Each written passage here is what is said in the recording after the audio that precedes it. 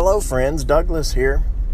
Just a quick thought that I wanted to share with you on this day. It's kind of rainy today, but just because it's raining outside doesn't mean we can't have good thoughts inside. You know,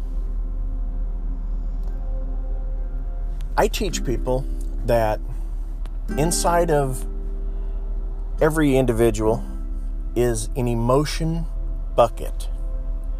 And this bucket holds all of the emotions that you have associated with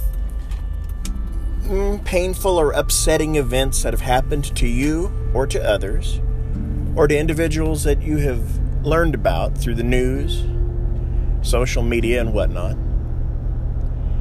And this bucket fills up as we go through life.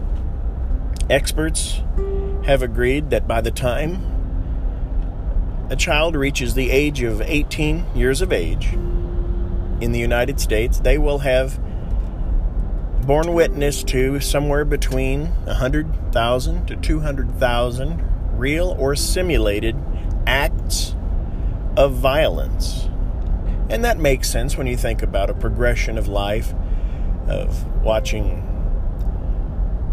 violence represented on television programs or in movies and streaming videos and music videos and what have you, but also alluded to in music and in popular culture and sports.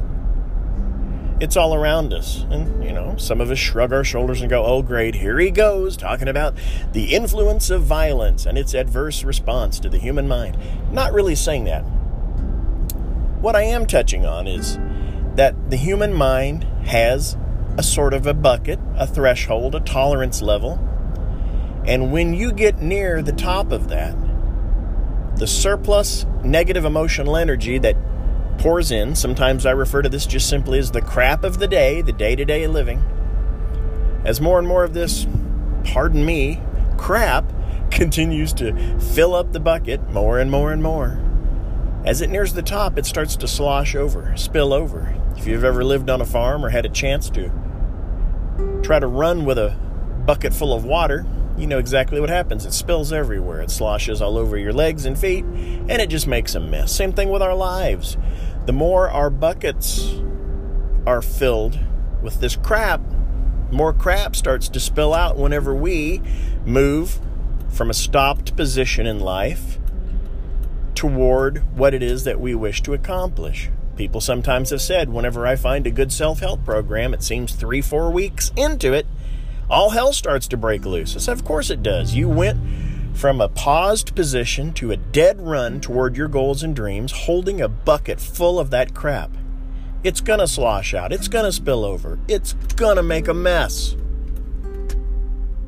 What you need to do is find an effective strategy to get your bucket emptied first.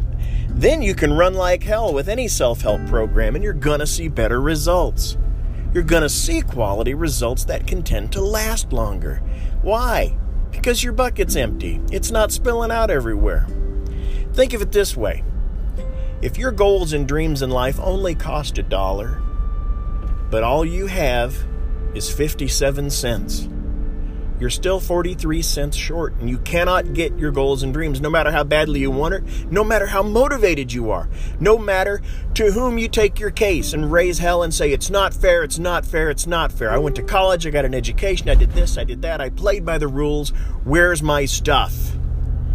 That doesn't matter to life, because your dreams cost $1 and 57 pennies ain't enough. Know what I mean? 57 cents will not cut it. You're 43 cents light. And that's how we do when we go through life. That's how we act. That's how we respond. So many times we don't realize that this is an unconscious level process. It's very deep in the mind. But the mind knows it's got too much going on. It's got way too many of its focal and attention units being used up, constantly worrying about dealing with the crap, the pain, the triggers, the frustration from the past. Because concentration demands 100% of your time, your talent, and your expressive energy. And 57 pennies ain't enough. So if you want to get what you want in life, and I know you do, you've got to first learn how to empty your bucket. Put those pennies back in your hand. Then when you are ready, you go on and get your goals and dreams. This is your buddy Doug. Why don't you visit my website at Aromanetics, that's AROMANETIX.org, aromanetics.org. I got some free goodies there for you. I want to help you get what you want in life, because we need a lot of winners in this world to encourage people, to motivate people. In a world of darkness, you too can become a spark of light. Won't you help us?